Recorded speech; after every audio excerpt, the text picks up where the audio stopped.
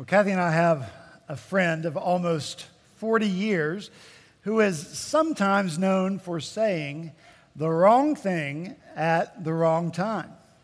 Once, she and her 5 other sisters were seated around the dinner table along with her father, who is a Presbyterian pastor, her mother, and the visiting evangelist who was doing a week-long revival at her father's church. One sister, in an attempt to make dinner conversation, said to the evangelist, "It must be difficult for you to travel around doing all these revivals. You must really miss your wife." The evangelist affirmed, "Yes, it's very difficult to be away from her." Our friend, just a teenager at the time, feeling the need to contribute something to the conversation, said, "Well, you know what they say, abstinence makes the heart grow fonder." Every fork stopped midair. Silence descended around the table, and everyone looked down at their plate as if something mesmerizing was happening there. Our friend immediately rehearsed in her mind what it is she had said, and when she realized it, she was blonde and she flushed bright red.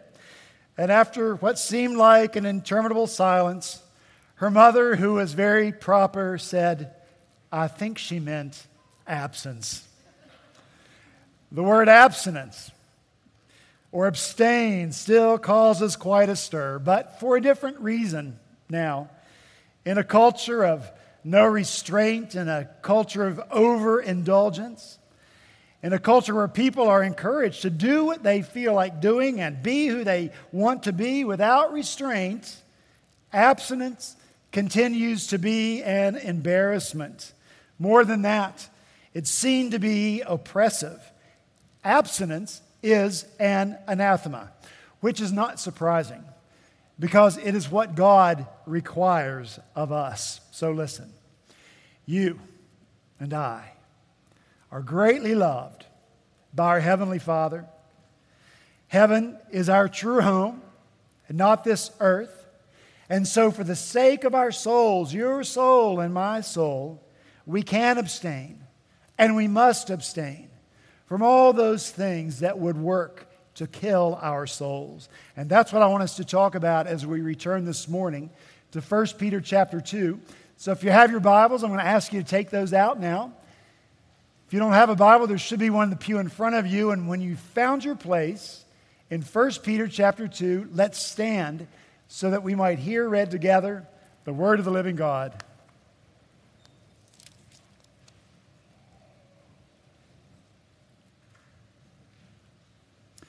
1 Peter chapter 2, beginning in verse 11, this is the word of the Lord. "Beloved, I urge you as sojourners and exiles to abstain from the passions of the flesh, which wage war against your soul. Keep your conduct among the Gentiles honorable, so that when they speak against you as evildoers, they may see your good deeds and glorify God on the day of His visitation." Let's pray together. Heavenly Father, bless now, we pray, as you promised to do, the reading and the hearing of your word. Strengthen us when your Spirit joins your word to be the people that you have called us to be, to see Christ clearly for who He is. For we pray these things in Jesus' name. Amen. Thank you. You may be seated.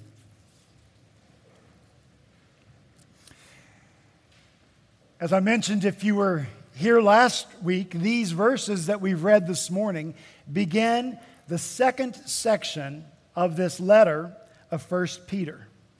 And in this section that's coming up, Peter is going to impress upon us the need for us to live out what we say we believe, even when that is going to be difficult.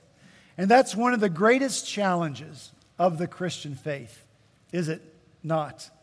One of the most distinctive marks of a devoted disciple of Jesus Christ, and that is both the desire and the ability to bridge that great divide that separates what we say we believe, what we profess to believe when we're gathered here on Sunday morning, and then how we actually live our lives.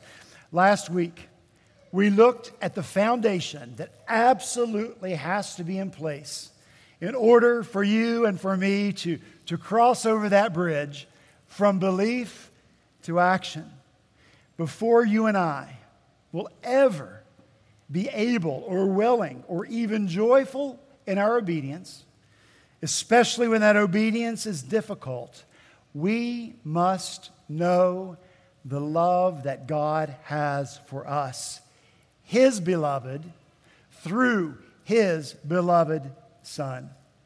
The clear implication of the protective words that Peter writes here in verse 11 about abstaining from what wages war against our soul is that God loves our souls.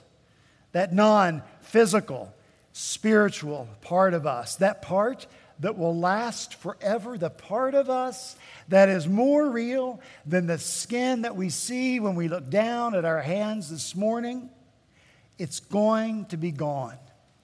The Apostle Paul writes, though our outer self is wasting away, our inner self is being renewed day by day, for this light, momentary affliction is preparing for us an eternal weight of glory beyond all comparison.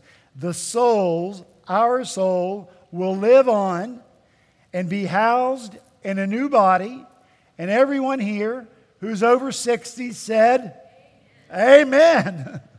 God loves our souls. He wants them cared for. So then, why could not everything that God commands be an expression of that soul love? Why would His commands and His instructions not provide protection for our very souls against that which would weaken them, discourage them, damage them, even destroy them? You and I, we have got to understand that everything that God commands, those are just His next steps of the love that He's already lavished on us through Jesus Christ. And so we come to this word, abstain, which simply means to avoid contact with something or use of something, to keep away from it, to refrain from it. Now, this command could make our legalism radar go up, right? It could bring to mind that Southern Baptist mantra that maybe some of us grew up hearing. Don't dance, don't drink, don't smoke, don't chew, and don't hang out with those who do. You heard it. I lived it. This command to abstain could make you and me fear this world. It could cause us to adopt a Platonic or an Aristotelian view of the world. These great philosophers believed that physical matter was evil. Once again, I grew up with this common phrase, and it informed the way we looked at everything in the world. And the phrase was this: well, it doesn't matter. It's all going to burn up anyway.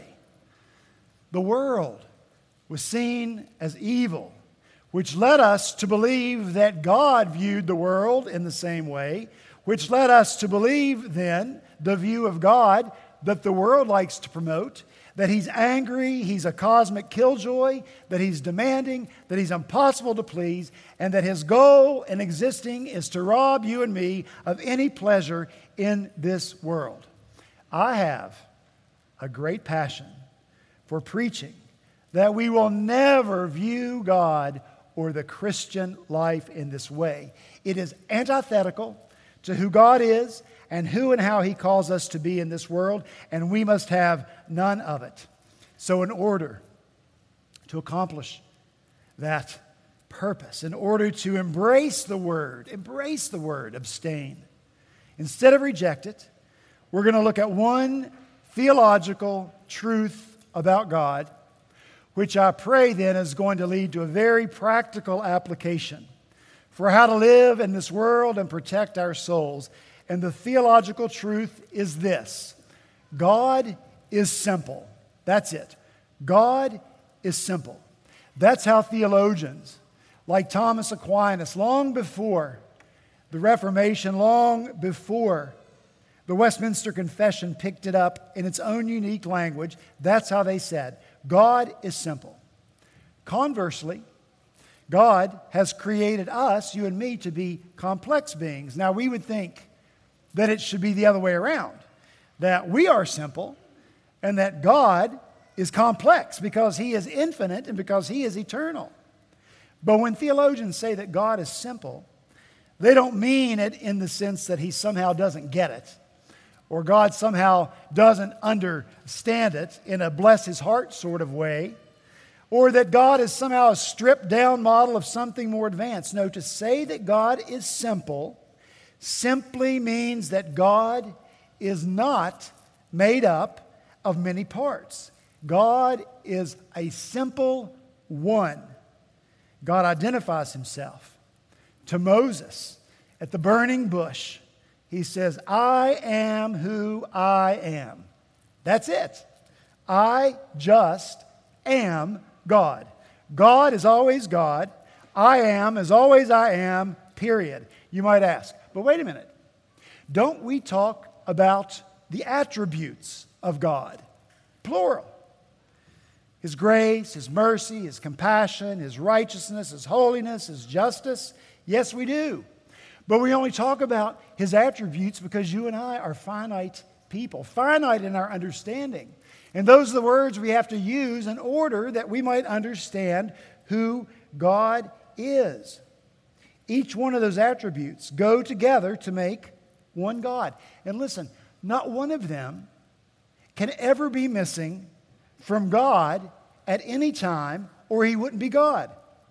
For instance, if God were not loving even for 1 millisecond, He would cease to be God.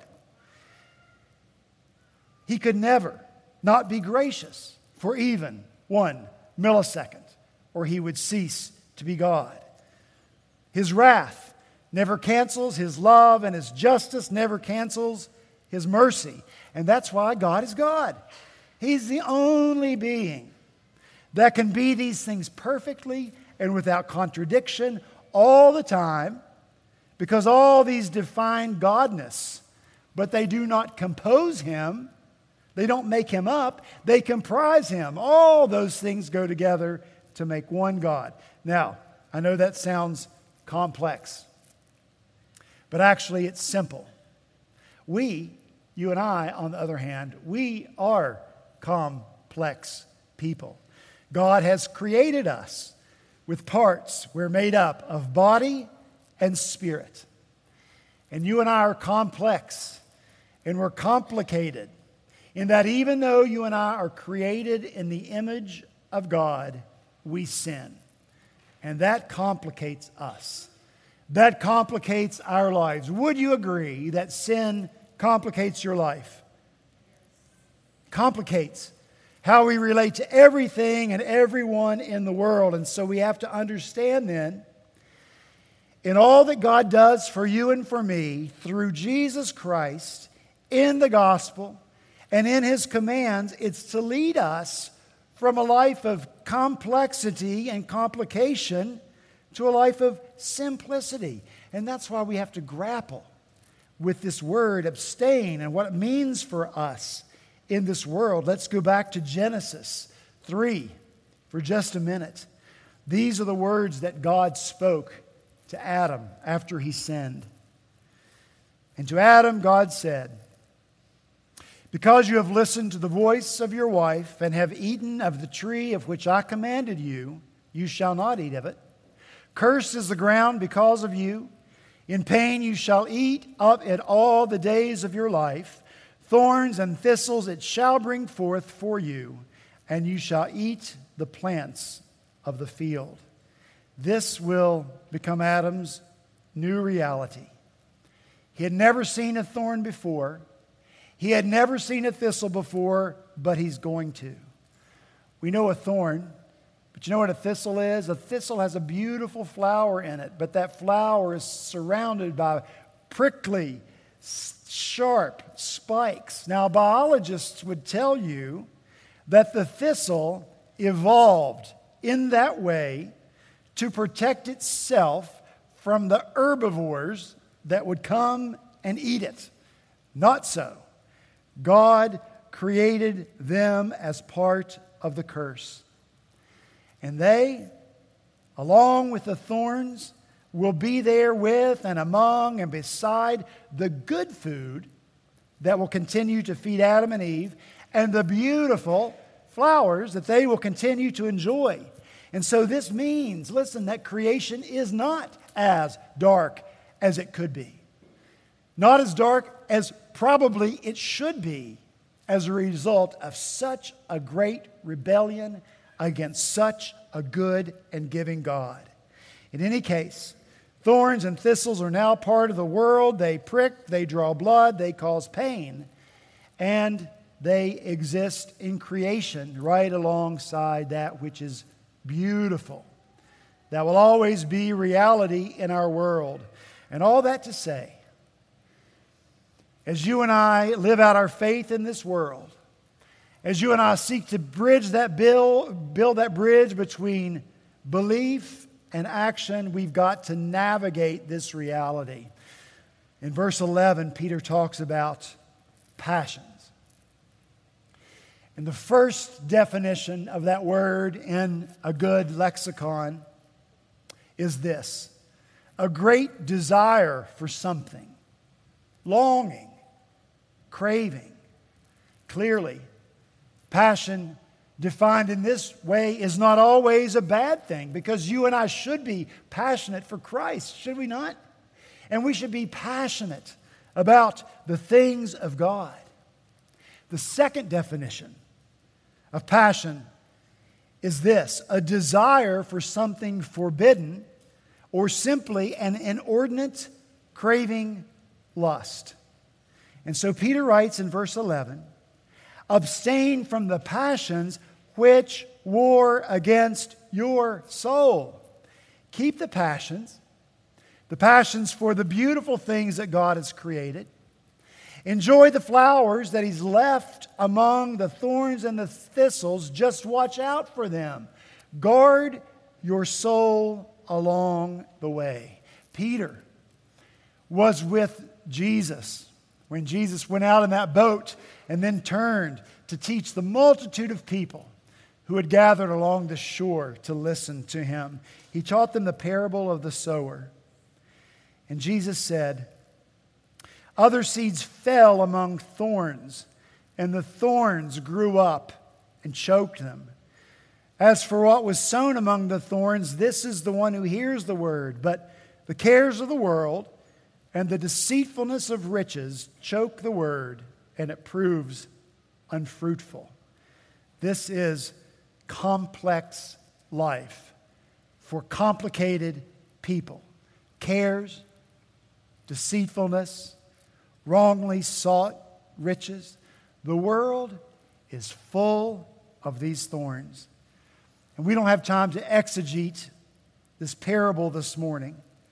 I only wanted to read the words out loud so that you could hear that thorns and thistles threaten your soul when you fixate on them and don't look for the beauty of Christ and the glory of Christ in the midst of them. Let me just pick some low-hanging fruit as an example. Money.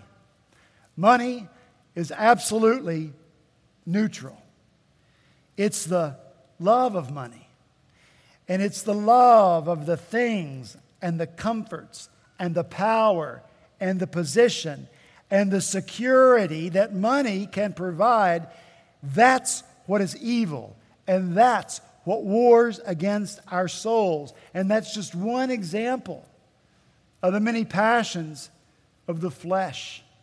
The inordinate cravings for things that provide satisfaction that we are supposed to find only in Christ.